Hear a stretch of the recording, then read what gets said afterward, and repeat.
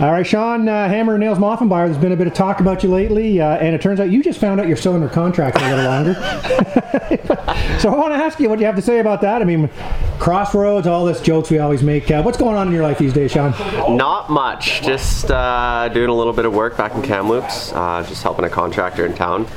And just kind of enjoying my fall, more or less, soaking it all in and trying to make decisions. So from grace or autumn? Excuse me? Oh, you said for your fall. Oh my God. That went right over my head. You're way too old with these references. But yeah, that's what's going on. All right, so we're here at the Yamaha Ride Day. We all been on the 2023. You saw me fall over there. You came by, laughed at me. I hurt my leg, by the way. I felt bad because I saw you shaking your leg. I'm like, oh, he probably tore his ACL. Oh, Jesus. No, okay, so we're out here trying the new bike.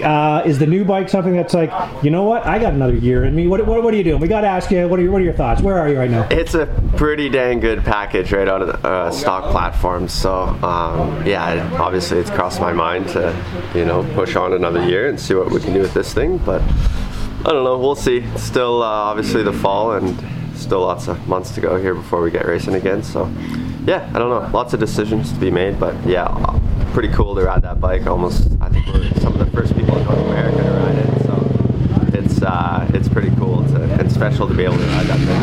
Experience it.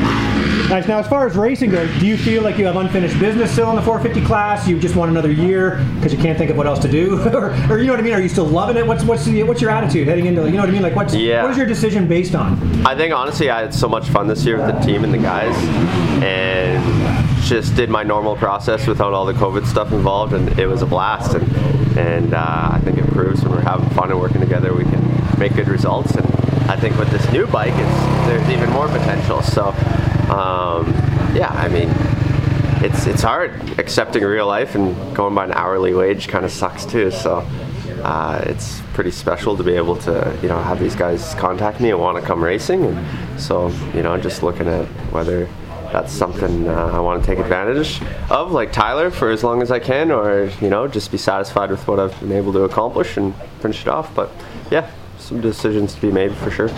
Nice, man. I think I speak for everybody when I say we'd love to see you out there. Obviously, you still got top 3 speed or better.